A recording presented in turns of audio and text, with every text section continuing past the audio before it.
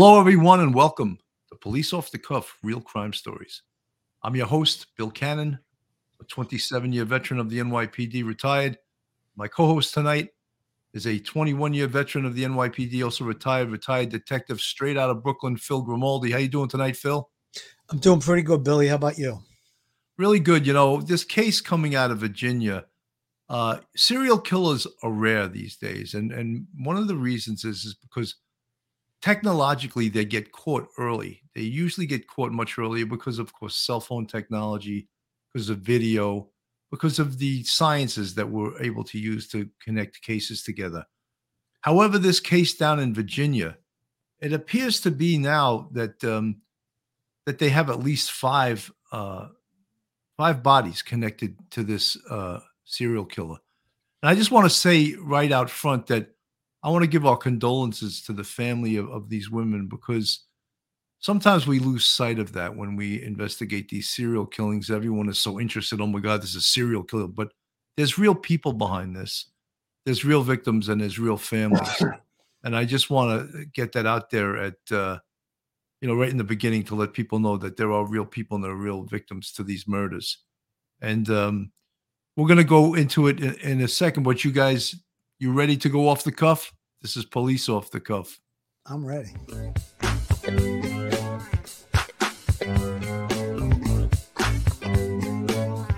It's a show with two retired detectives that were in the thick of New York crime, fast and hectic. They got some stories and some jokes, even an interview with the most popular folks. Off the cuff, off the cuff. One episode just ain't enough. Get a little laughter and an interview too. It's maybe the best thing you can do.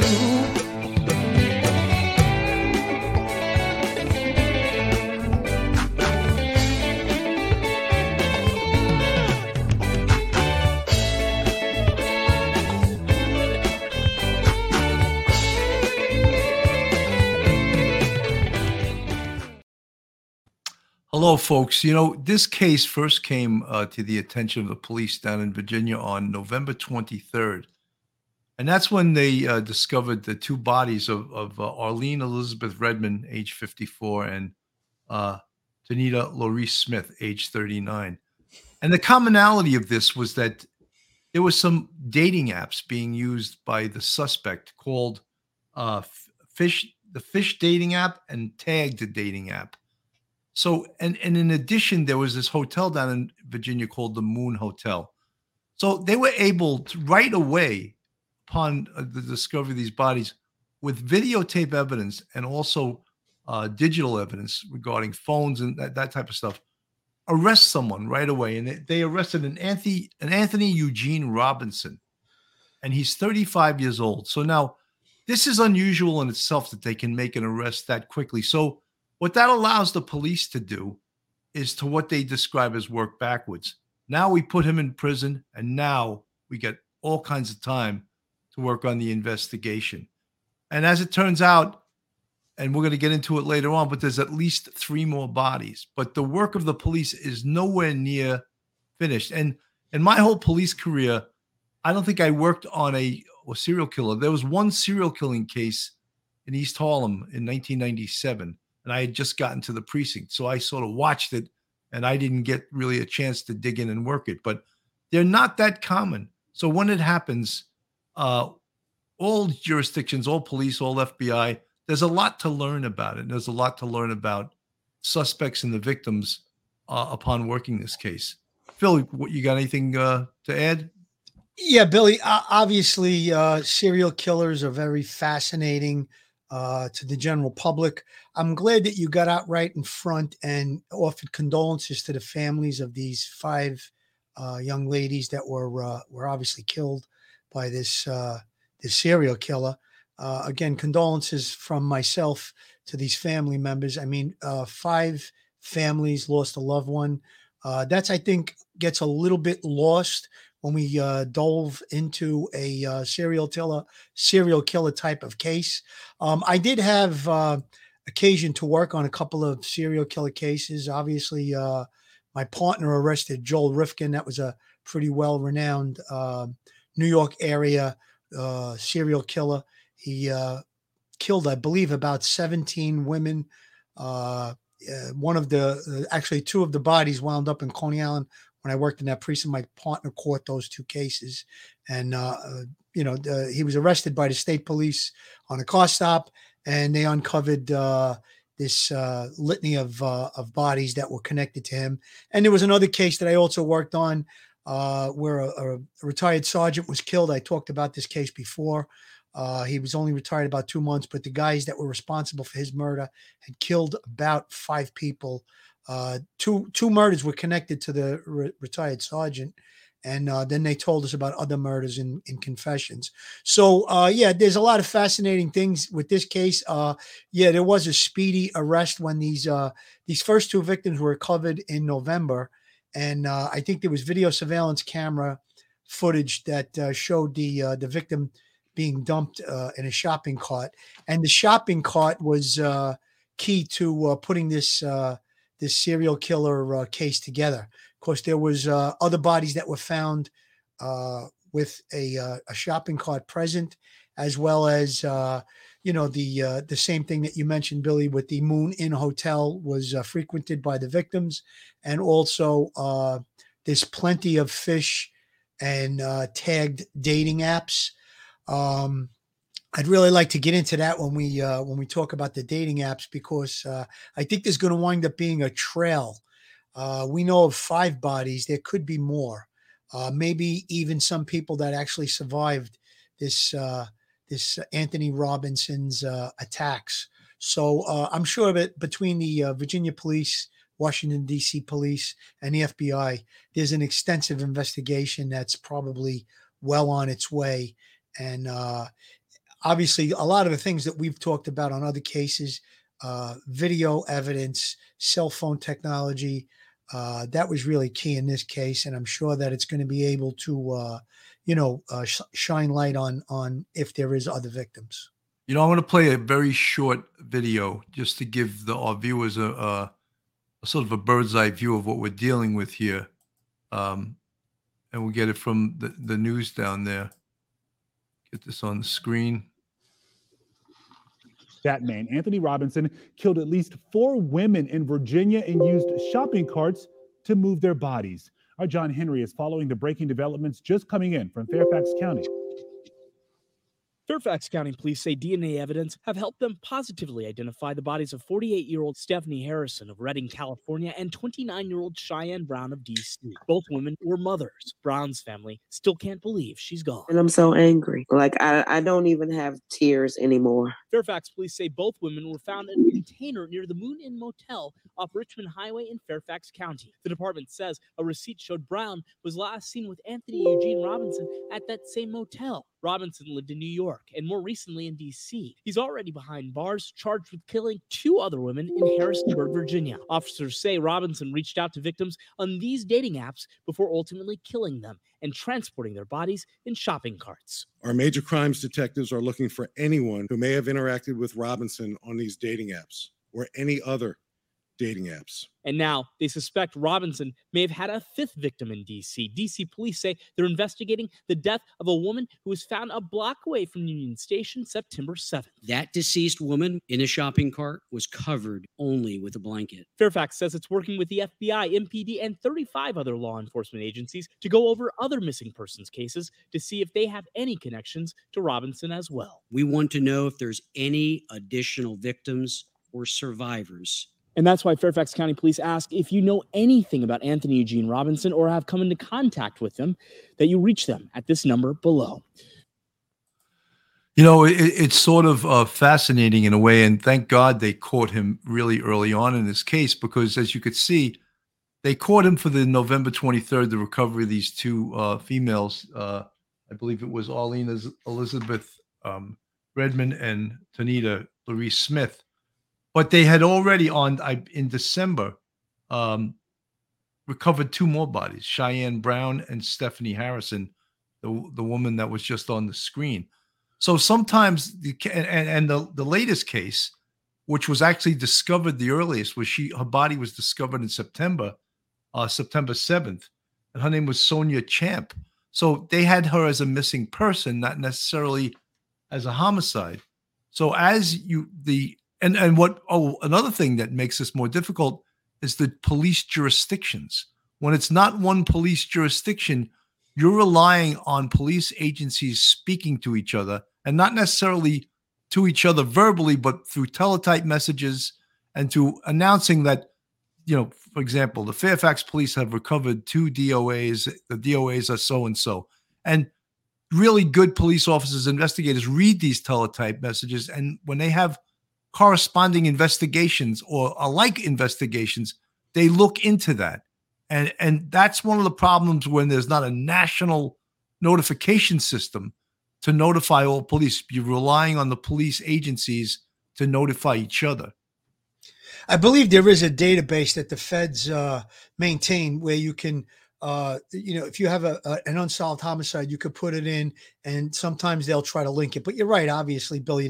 Phil, there was a thing called VICAP. It wasn't right. it was not very good, to tell you the truth. For whatever reason, you're right. VICAP, I couldn't think of it, but it never really seemed to link any cases that were connected. Now, in this particular case, when I first started to see the news media reports on it a few weeks back, the sheriff that was doing the press conference said that the victims died of blunt force trauma and unspeakable things were done to these victims. So that makes me start to think, was there drugs, narcotics involved in this where, it's a dating site. He meets them. They start to, maybe drink, ingest narcotics.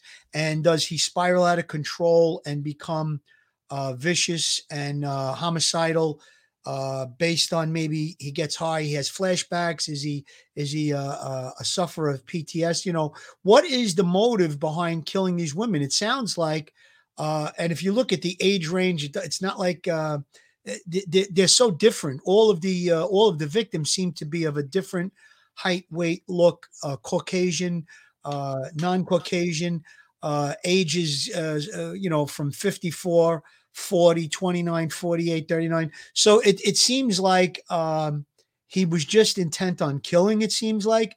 And the thing I'm trying to get at is what triggered him to do these vicious acts to these women. What was the trigger?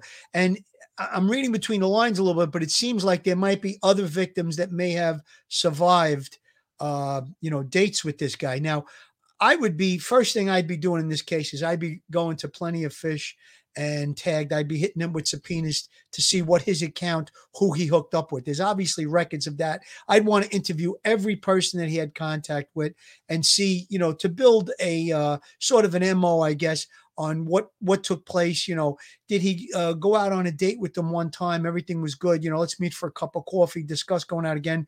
And then later on, you wind up in a homicidal rage with this guy. So, that's one of the things I'd be looking at. And again, you'd also possibly be identifying other victims. If there's other people that did survive, they would be helpful to testify in court, to give, a background on, maybe things that happened when they were together. So all of these things I'm sure are being looked at. And, I just hope that there isn't any other victims. Obviously 5 is enough. 1 is too many. So let's hope that there's not any other victims. But if there are, let's put it all together. Let's get justice for whoever it is out there that was harmed by this animal. He's an animal. Phil, I was looking at whenever there's a serial killer type thing, I looked through that book, Practical Homicide Investigation by Vernon Gebeth, who was a retired homicide lieutenant on Odd Job. And one of the things he said, and I was just reading through, he says, most murderers are men. And I mean, that makes so much sense, but that's true. And he also said later on, serial killers almost always has a sexual component to it. So you don't see many women as serial killers. So A, murderers are men, and B, most serial killers, there is a sexual component to this. So is it about power? Is there a clinical way to sort of look at the psyche of a serial killer and tie together the power of a rapist and the how a rapist they do it because they feel the power over their victim. It seems the same traits exist in a serial killer. And what we know about this guy, Anthony Eugene Robinson, he's 35 years old. They're baffled because he has really no criminal history. But when you look at people that study serial killers, they say that's not unusual. It's That is not, right. It's not unusual at all. You would expect, oh, he just graduated to these heinous murders. But apparently serial killers, it's not unusual for them to not have a criminal history. The other thing is that he's transient. He travels all over and he's had multiple different jobs. So they really have their research cut out for them right now. Right now, the Fairfax Police Department, I think, is the lead agency in this. And they've notified 35 different police agencies in regards to this, as well as the FBI Behavioral Analysis Unit, because they want to find out, his behavior. And right now he's sitting in the jail awaiting trial on the first two murders. So at some point, maybe because he could be eligible for the death penalty, can that be used to get him to talk, to get him to come clean? I'm sure they interviewed him when they brought him in. I don't know the results of those interviews. Did he immediately lawyer up? Did he talk about what happened? But he does have an attorney right now. So I would think that these 5 murders that they discovered, or they believe they've discovered, is maybe just scratching the surface, especially if he was transient and he was traveling all over the place. He could have victims in other states. And he's working different jobs. And that's why, something we call a victimology is so important, to study the background of the victim, to see how the victim came in contact with this person, but also, even more important, to study the background of the criminal. And through that, it's made in this day and age, it's made easier by computers and great computer systems that can track every time this person moved, every time this person registered a new car, every time this person had a different license, every time this person changed jobs. So most people are an open book, except people that live under the radar. And those people, we get information on them every time they get arrested. Bill, if you look at some of the most famous serial killers, like a guy like Ted Bundy, he didn't have any criminal history. When they looked into his past, there was some similarities with other serial killers, whether it be a single parent home, sexual abuse as a child, just in general, physical abuse. And then there's different things that these serial killers display, different, harming animals, different things like that. So it's not unusual to not have a criminal background as a serial killer. Again, you pointed out that he was basically traveling through the Northeast corridor. I know that they said he had an address in Brooklyn, New York. I believe it was in East Flatbush. He was tied to Washington, D.C. He's listed as a Washington, D.C. resident. When he was arrested in court, they had him as a Washington, D.C. resident. And then he was obviously at this Moon Inn Hotel in Virginia. Victimology is going to be very important. I think that the sexual component is obviously there, dating site, something, was there, a date, and then his sexual advances were rebuffed, and then he flies into a rage? Or is it just a straight out, like a Ted Bundy, where he would just fool women? He would put the cast on his arm or on his leg, fake like he had a broken arm, changing a flat, and then when he would get help from a female that he was targeting, he would overpower them and then kill them. So we don't know all the details just yet. I'm sure a lot of these things are going to come out, but the victimology, obviously very, very important. And then the past, the history of the perpetrator, his MO, what was his past like? Again, you want to know, when he did all of these jobs, what was he like? Did he have problems at these jobs? What was his family life growing up? And again, those are things that will be important for future investigations. FBI profiling would definitely want to know about all of that. Well, someone asked, was he working as a realtor? And I believe they did say he was working as a realtor. I don't know. They said he had numerous jobs. If he was transient, he he was probably jumping around and changing jobs as often as he was moving. So so if he was a realtor, that means he had a license. He'd have to have a state license to sell real estate. So all of those things are trackable. When we talk about major dives into investigation, we call things called mind mapping or data mining, where we can look up everything about a person and the interconnections they have with family, with friends, with places they live, with jobs, cars they owned, homes they own, places they lived, friends they have. All of these things are in databases that we have to look into every single one of these things. And also now he's made himself even more trackable through these 2 dating sites. And maybe he used other dating sites. How about his social media? If he's using social media, he's definitely savvy with the internet. He knows how to use the internet. I mean, look, Phil, you and I are dinosaurs, compared to these 35 years old. That's right in the thick of learning everything about. My kids make me look like a fool when they use the internet and they say, oh, you don't know how to do this. You don't know how to do that. You don't know how to do. So yeah, I plead guilty, but I wasn't raised with it, Yeah, I think the younger generation was indoctrinated with computers, cell phones. I myself, just like you said, Billy, I've turned to my youngest daughter many times to figure out things on whether it be a social media or something with the computer. So again, he was a real estate agent, and that's really that's anybody that's a real estate agent or has anything to do with real estate. You search homes on the computer. He's going to list homes. A lot of information would be put into, a real estate agent would be very well versed in the computer. That's probably how he was well versed with the dating sites. I think there's just a lot of work to be done with this guy to figure out, like, for instance, were all the bodies dumped? Some of them were found in a commercial industrial area. I think 1 or 2 of the bodies was found right near that Moon Inn hotel. So is his MO, is he have a comfort zone where he wants to be near a hotel where there's a commercial location, that might be deserted on the weekend or at night, that he can take the shopping cart and go dump the bodies? Where does he get the shopping carts from? These are all things they're going to be looking at. And again, were all of the homicides committed in the same manner? Blunt force trauma, let's say to the head. We don't know what part of the body was injured, but were they strangled? Were they stabbed? Was it just a straight out blunt force trauma? Those are the things that are going to be very, very important when we're looking at, let's say, throughout the whole United States or the whole Northeast corridor, other people that are missing and other homicides that are unsolved. So these are the things that they're going to try and put together, all the little pieces of the puzzle. And again, Billy, you mentioned something earlier.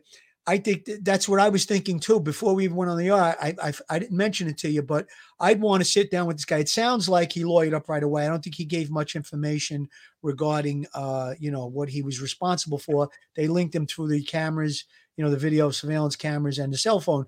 So I would definitely want to sit down with him at some point once he's convicted of the first 2 murders, because that looks like the way it's going to go. There's going to be the trial for the first 2. Let's get him convicted on those. And then once we put these other cases together, if there is stuff that comes to light that we can link to him, now we'll sit down, have a conversation with him as an attorney and say, listen, full cooperation. We can do A, B, or C regarding your future incarceration. He's never going to get out of jail, hopefully. Again, like you said, there could be a death penalty here lurking. Maybe make a deal with him to take the death penalty off the table. Full cooperation. Victims, manner of death, all these different things that would be relative to the investigation. Folks, on the screen, that's a picture of Anthony Eugene Robinson. That's one of the carts that he used to transport the bodies. One of the things that they're going to be doing, they should be doing, and I'm sure they're going to be doing, is to go national with this in the national news story and to reach out to the public, not just for people that have seen him, but for people that may have encountered him on a dating site, encountered him in public, with friends with him, that had dealings with him as a realtor.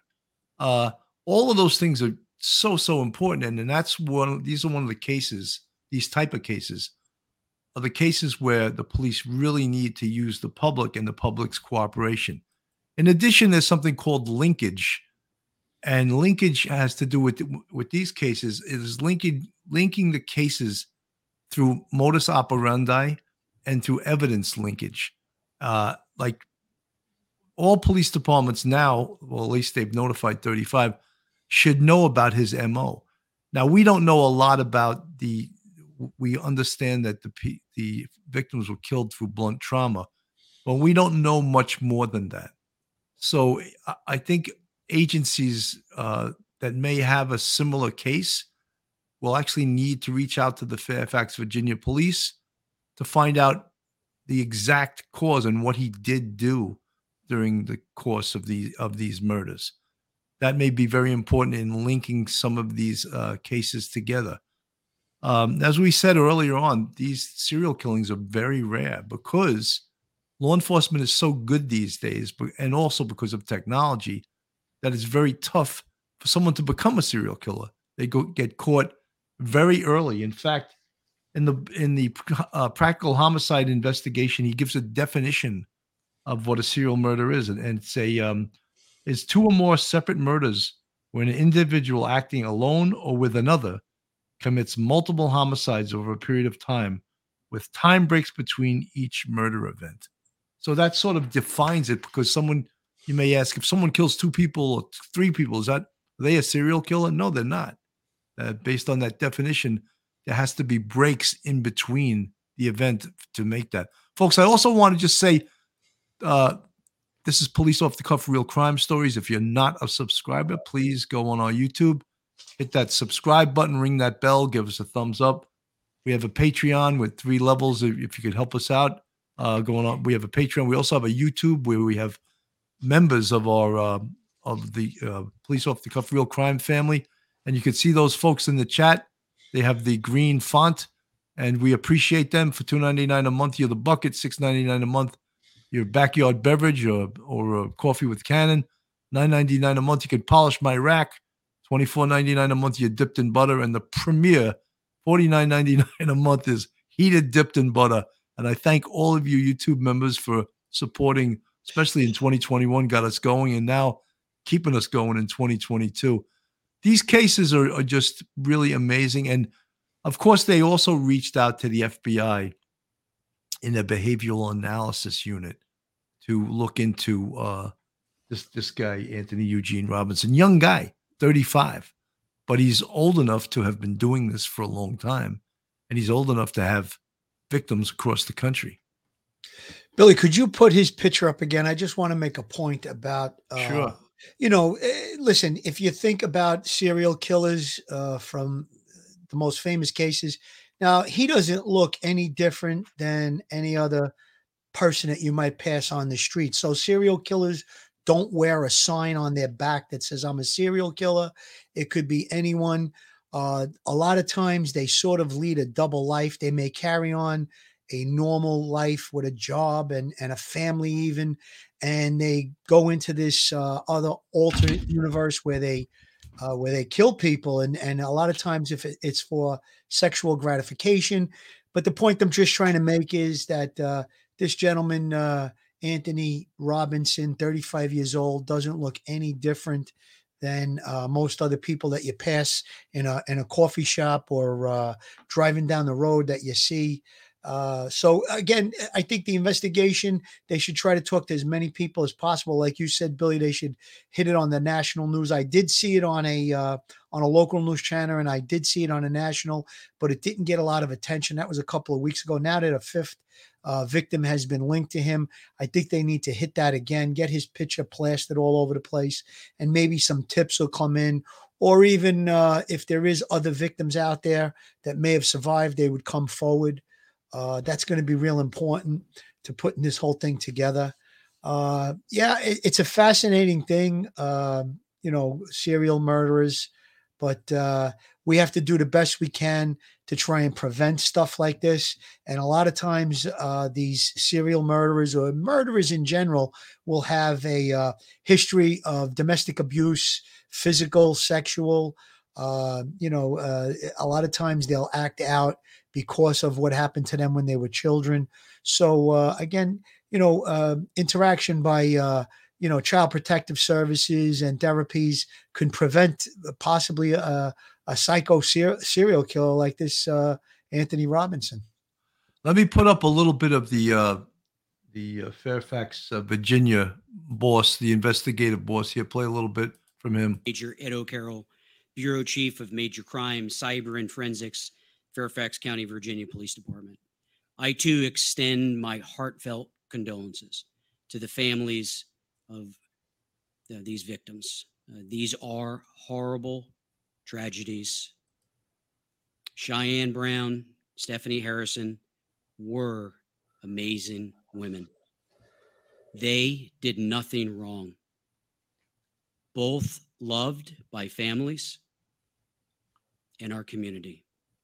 Our detectives have not stopped working since we were first notified of this case on December 7th. Just this week, we received a critical tip, that our person of interest may be linked to another case where a woman was found deceased in a shopping cart in Washington, D.C. My detectives immediately contacted the Metropolitan D.C. Police Department to share this information. That deceased woman in a shopping cart was covered only with a blanket. We believe this may be Anthony Eugene Robinson's fifth victim. This is based on digital evidence that puts him in the same vicinity around the time of the victim's disappearance. Sad and tragic.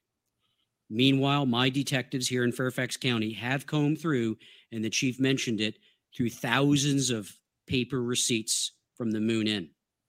They have found receipts where Robinson stayed on previous occasions. This motel is located in the Alexandria section of Fairfax County on Richmond Highway. We are looking very carefully at each of these days to see if anything happened during his stay.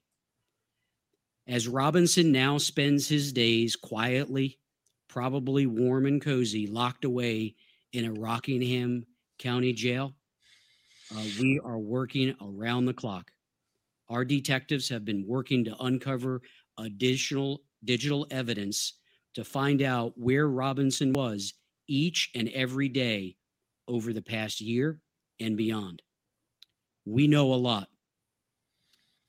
but we do need your help about his habits to help uncover additional victims or survivors and to build a strong, accurate, and detailed case against Robinson. Now, that's here they are. That's great. They're reaching out to the public. I just wanted to address something. Tim Acosta, why isn't there a database anymore that lists MO of crimes? We're all PDs relying on NCIC. That's the National Crime Information System there now alone. Tim, we mentioned before that there was a program that the FBI used called VICAP. Right, VICAP. And as far as I know, they don't keep that up anymore. I don't know if they discontinued it because it wasn't successful, but there absolutely should be some type of MO system where murderers that cross state lines and that travel throughout this country, or how even the DNA database is called CODIS. And that stands for the Combined DNA Identification System. That's a national system. Could serial killers travel?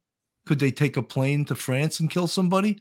Absolutely. Is that connected to CODIS? Absolutely not.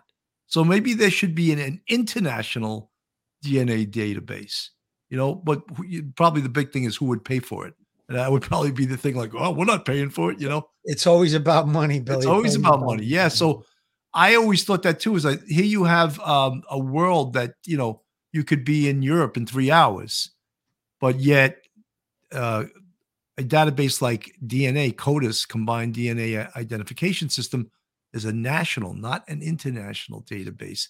And that's why even with DNA, and this gets very scientific, is that some jurisdictions are trying to keep their own database with the theory that most crime is local, isn't it? And Philly, as well as I do, when you want to get someone tests someone's DNA against CODIS, it takes a long time.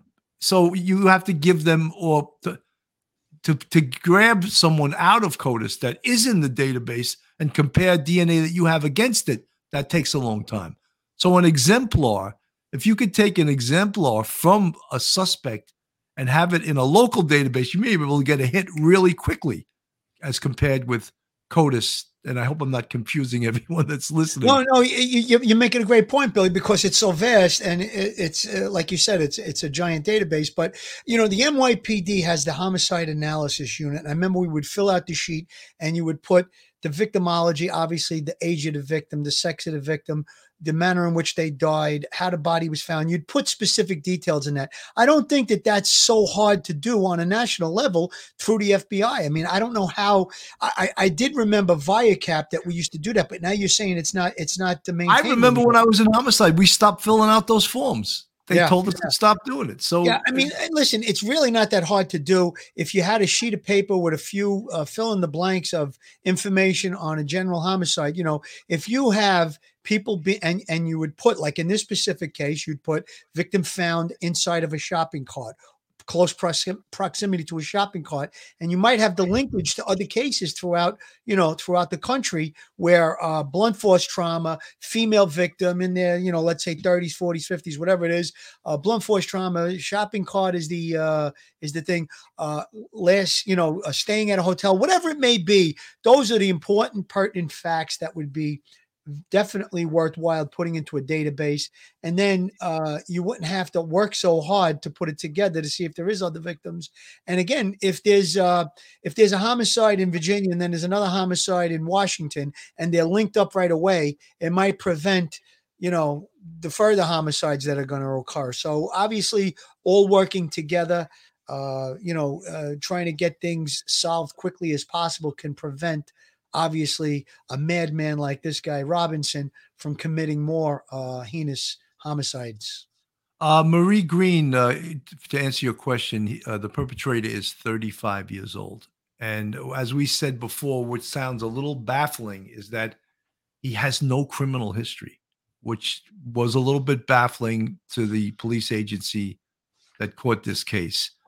He happens to, we don't know a great deal about him other than that, except that he's transient. He's had an address in New York City, according to Phil, and Washington, D.C. So there needs to be a deep dive going all the way back to his childhood on this guy. It's, he's a serial killer. So we need to have a deep dive. We need to do a deep dive into where he's traveled, where he goes. And, look, he's done us a favor. He's gone on these digital sites. He's got a cell phone. He's not flying below the radar. So we have a lot of things that we can work on. These police agencies, and that's one of the things you hope also is that Real with Robo, thank you so much for the $5 super chat. To answer your question, Phil, California repealed the DP, Maryland abolished it, Virginia abolished it, and DC can't execute anyone. Yes, but the death penalty. Under federal statute, if it's they deem it a federal crime because he's crossing state lines, he could possibly get it under the federal statute. But you know what? Let's see what develops, if there's any more victims and stuff. But there's other ways, even if he's not facing the death penalty. Obviously, Bill, they can maybe, if he has a family in, let's say, New York City, and he wants to be close to home, there's always ways to work with someone of this caliber to try and get them to cooperate. First thing I would do is try to get him convicted of those first two murders. Get him convicted on that. The wheels of justice are already turning on that. And then we'll talk about, the let's make a deal part of it. Obviously not to let him out of jail, but to maybe make his incarceration, closer for family members or something like that. And if he cooperates, things like that could work in his favor. Billy, you brought up the cell phone. If he had the same cell phone for the last year, cell phone technology, with regard to subpoenas and stuff, cell phone companies hold all the cell phone information for 1 year. So they can go back about a year to see where his cell phone was pinging, who he was calling, even what dating sites or what websites he was visiting on his cell phone. So there's a treasure trove of information just on his cell phone. If he has a home computer or a laptop, or if he had access to any computers, again, more information that might be helpful in this investigation. It's really sad to see the pictures of these people that were killed by this maniac. Again, condolences to their families, and hopefully there isn't going to be any other victims than the ones that we know about. One of the things, and in no way do I imply to a victim blaming at all, but in Gebeth's, and I'm giving him some free plugs, Practical Homicide Investigation, it used to be the Bible of homicide investigation. I don't know if it still is. I'm sure other books have come out. But he listed risk, what he called risk. And for example, to become a victim of a homicide, he listed low, medium, and high risk. And low risk, of course, is person going about their life, traveling to work. They don't abuse drugs. They don't abuse alcohol. They don't stay out late. And so I'm just giving a quick example. Medium, you may take some risks that may put you at risk. And one of the things I'm going to point to right now, and don't get me wrong, because it seems a lot of people use it, are dating sites. Does that put someone out there at risk to meet someone perhaps that haven't been properly vetted? I would think that dating sites, one of the things you should also do besides seeing if someone's compatible is meet them in a public place, at least the first few times, and then of course there's high risk people that are high risk victims of becoming the victim of a homicide. And those are people that partake in dangerous things like prostitution, drug dealing, yes, and criminal activity. And they become what's known as a high risk to become a victim of a homicide. So I'm not victim blaming. This is scientifically proven through statistics. So perhaps in this case, and again, not blaming anyone for going on a dating site. It's very common that people do it these days. I don't know, these two dating sites that we mentioned, or they plenty of fish and tagged. Right. Are they high level ones? Are they lower level? I don't know if that even exists, but these are things that potentially could put a person at risk.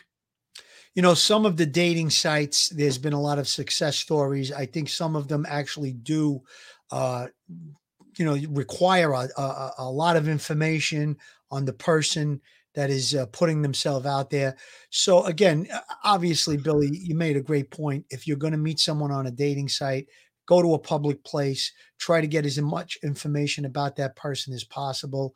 One point I wanted to make, I don't think that this Anthony Eugene Robinson, I don't think he started out just killing women after meeting him on a dating site. These are things that happen gradual. He may have graduated from assaulting to killing them. And where did it start? That's one of the things we got to figure out going forward. I'm sure the investigators are doing the same thinking that I'm thinking or that Billy's thinking. They want to know, where did this all start? What led to it? What about his past took place in his life that caused him to be this way? Well, there's going to be, it's almost guaranteed that there's going to be some violence in his childhood, whether it be sexual, physical, child abuse. Something went wrong in this man's life for him to have become a serial killer. I'm sure of it. And again, like you stated, Billy, there's a science to this stuff. This is not, just shooting from the hip. We know from previous, there's been many, many serial killers from previous investigations. When they look into the background of these psychopaths, that there's always almost like a recipe for the disaster that takes place. Like I said, I mentioned sexual abuse, child abuse, single parent homes, whether it be financial distress, narcotics, alcohol abuse in the home. These are all the characteristics that take place in the study of serial killers in their past, in their childhood. For sure. Phil, give us a read here. Sure. Joe Murray, attorney at law. Have you found yourself a jam? Are you in need of legal counsel in the New York area? Do you need a victim's advocate? Well, Joe Murray is your man. He's not only an experienced trial attorney, he's also a retired 15-year member of the NYPD. He literally knows both sides of the fence. His website is jmurray-law.com. His telephone number is 646-838-1702, excuse me, or you could email joe@jmurray-law.com. You know, folks, they're going to have to obviously take a deep dive into Anthony Eugene Robinson. Because he's from New York, potentially, could he have cases in New York? Absolutely. You know, when they talk about geographical profiling, most criminals commit crimes where they live because they're just like us. They're lazy and they don't want to travel far. So when you talk about geographical profiling, there's a good chance that Anthony Eugene Robinson has committed a couple of murders in New York City. Now, I don't want to raise up the NYPD. They're going to be calling me. What do you mean? What do you know? I don't know anything. I'm just saying chances are, statistically, you know, he's been traveling. He's a transient guy, which means he travels around. He's had numerous different jobs. He has an address in New York City. He has an address in Washington, D.C. So far, they've discovered 5 bodies in the Virginia Commonwealth area. Now, potentially, I think right now, New York City detectives are probably going through all the missing person cases they have throughout the city with the assistance of the missing person squad out of the chief of detective's office. And every squad in the city should be going through their female missing person cases, you know, and there's just a great chance that this has occurred. And the greatest thing right now is that they have him locked up. So they don't have to worry about him committing other offenses.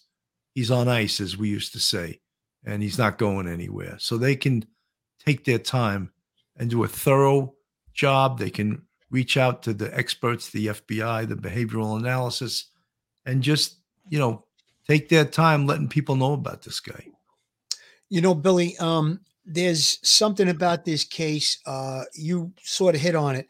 And I think it's generally true with most murderers and serial killers, or just people in general that commit crimes. There's a comfort zone. His comfort zone was he was staying at this hotel. They linked him and some of the victims to this hotel. Now, DC, I don't know where he was staying there. That was the location, the hotel in Virginia. But he had a comfort zone. He wanted to do whatever he did and be able to transport the body away to dump it. He went to a commercial area, an industrial area, and dumped the body. So these are the things that you might be looking for if a body was found in that type of a location. Was there a hotel close by? This was the obvious comfort zone for this particular individual. And in serial killers, you know, there's no way to say exactly this is the recipe that caused these things. A lot of times it's a little different, but there is a science to it. They've been studied up and down 7 ways to Sunday in the past. So a lot of the things that we're bringing out are not just, you know, like I said, shooting from the hip. They're based on previous experience, previous investigation, and the science and the study of serial killers. So yeah, I think that this 5th case that came about, they're already, you know, publicly stating that they believe he's involved in it because of the cell phone technology. From when she was last seen alive, his cell phone was obviously pinging or close to proximity of where she was. So that's how I think they're tying it to him. I also believe there was a shopping cart in that case as well. She was found in a shopping cart. So the stretch to you know, name him as being involved in that one is not that far at this point. The shopping cart is there, and we have the cell phone technology putting him in the location. So again, when they do the you know, the DNA that may have been recovered from her body, it may tie to him. Fingerprint or other evidence, you know, when the crime scene was done, I'm sure you know, they did extensive examination of her body. Now fingernail scrapings, different things like that. Is there going to be DNA that's going to link back to him? I'm sure they're going to be comparing that now, and a lot of things are probably being done. We mentioned so many of them already, but this is how we could really, you know, put a stop to a future psychopath, you know, by doing the investigation, doing the study, and coming up with the answers to a lot of questions. Well, you know, Phil, that's why the thorough investigation, when you get a serial killer like this, that's why I think it's important to have the death penalty. And even though it seems like no one gets it anymore, it's a negotiation tool. When you have someone like this, they say, look, we can go for the death penalty, or you could tell us everything, all the other cases that we think you may have done. And that type of negotiation tool is taken off the table when, certain states don't have it at all. And a guy like this, I mean, I don't want to be redundant, but you got to take a deep dive into this guy because he's been around. He's been in different states. He travels. He's got a very unique modus operandi, the blunt trauma, the shopping cart. He likes motels. I would imagine, and I'm without going to the Moon Hotel, I would imagine it's not the Waldorf Astoria. I would imagine there's no doorman. There's no guy opening the door of your car as you show up. I would imagine it's probably a sleazy little hotel, and so that's probably part of his MO too. He's not, well, look, he's, it seems like they haven't really nailed him down to what his profession is. What is his work? What is his work profession? And, no one in this world can survive without money. Everything costs money, so even though he's transient, how does he get around? Does he take public transportation? Does he have a car? All of those things. Robert Mahaney, he had Motel 6. I'm sure the Moon Hotel wasn't even as nice as Motel 6, Yeah. You know what, Billy, too? I'm very, very intrigued by the fact that from September 7th to November 23rd, that's when he was arrested. A little over 2 months, 5 people are killed. It's really raising me up that there's more to this case than we're seeing. There could be rapes. There could be assaults. There could be other things. Hopefully, God forbid, no other murders. But I don't think that, he started out in September of this year, and by November, he was incarcerated and took out 5 people. I just would think that there had to be a gradual step to get to that point. So, the deep dive is very, very important in this case. Very important. Catherine Mooney, his name is Anthony Eugene Robinson. He's a male, 35 years old. The other thing is that we haven't brought up now. There is a possibility, and probably not in these cases, that he has an accomplice. I mean, it doesn't fit the MO in this case, but, sometimes you get surprised. I mean, the case, I think, that baffled everyone, and I would love to actually take a deep dive into that because I read the book about it, was the Beltway sniper case. The FBI Behavioral Analysis Unit predicted that the shooter was a male white, 35 years old. It was so far off as to be ridiculous. The shooter turned out to be a male black, 17, with another male black who was like a father figure to him, who was about 35, 40 years old. So the behavioral analysis and predicting who was doing those cases was just way off. It was way off base. And I don't know. I don't know the science behind that. I remember I took the criminal investigation course in NYPD, and I later taught at the criminal investigation course. And there was a guy named Ray Pierce. Oh, yeah. Who was an NYPD detective who went to the FBI behavioral analysis school. And he was big with, profiling. That was what they called it, profiling. And then that word became a dirty word because it was like profiling someone by race or whatever. But profiling was really to profile someone according to many things: modus operandi, height, weight, criminal history, signature. All of those things were thrown into, trying to find out who this person profiling. Let's profile this person. Who is the Beltway sniper? Who is he? What does he look like? Where did he go to school? Is he of average intelligence? Is he low intelligence? But I don't buy it. I don't necessarily buy it because I haven't seen it really in my career. I've never seen it really work. It's one of those things. It's like a sketch artist. Sometimes the sketch is dead on and sometimes it's not even close. I guess, listen, there's success stories maybe with regard to profiling. I haven't heard too many of them myself, but but Ray Pierce, he was a good guy. And he was actually the profiler for the NYPD.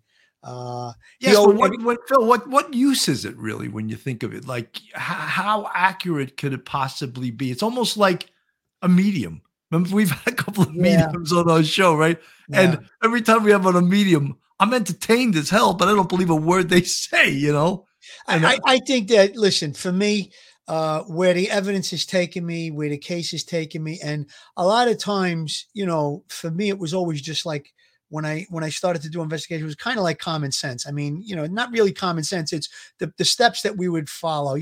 If the case starts to point in a direction, like with this particular case, they pulled the videotape probably of the hotel, which was close by to this commercial industrial area, and they must have saw, or somewhere close to where the body was found, they saw the guy pushing the cart, and it just went from there. So I think a lot of times, could it be helpful? I mean, if you're at a complete and total zero, you don't have anything on a case. I mean, so they give you a profile of who to look for. I mean, that's still not that much information, unless they give you the guy's name and address, the actual perpetrator, which is obviously impossible.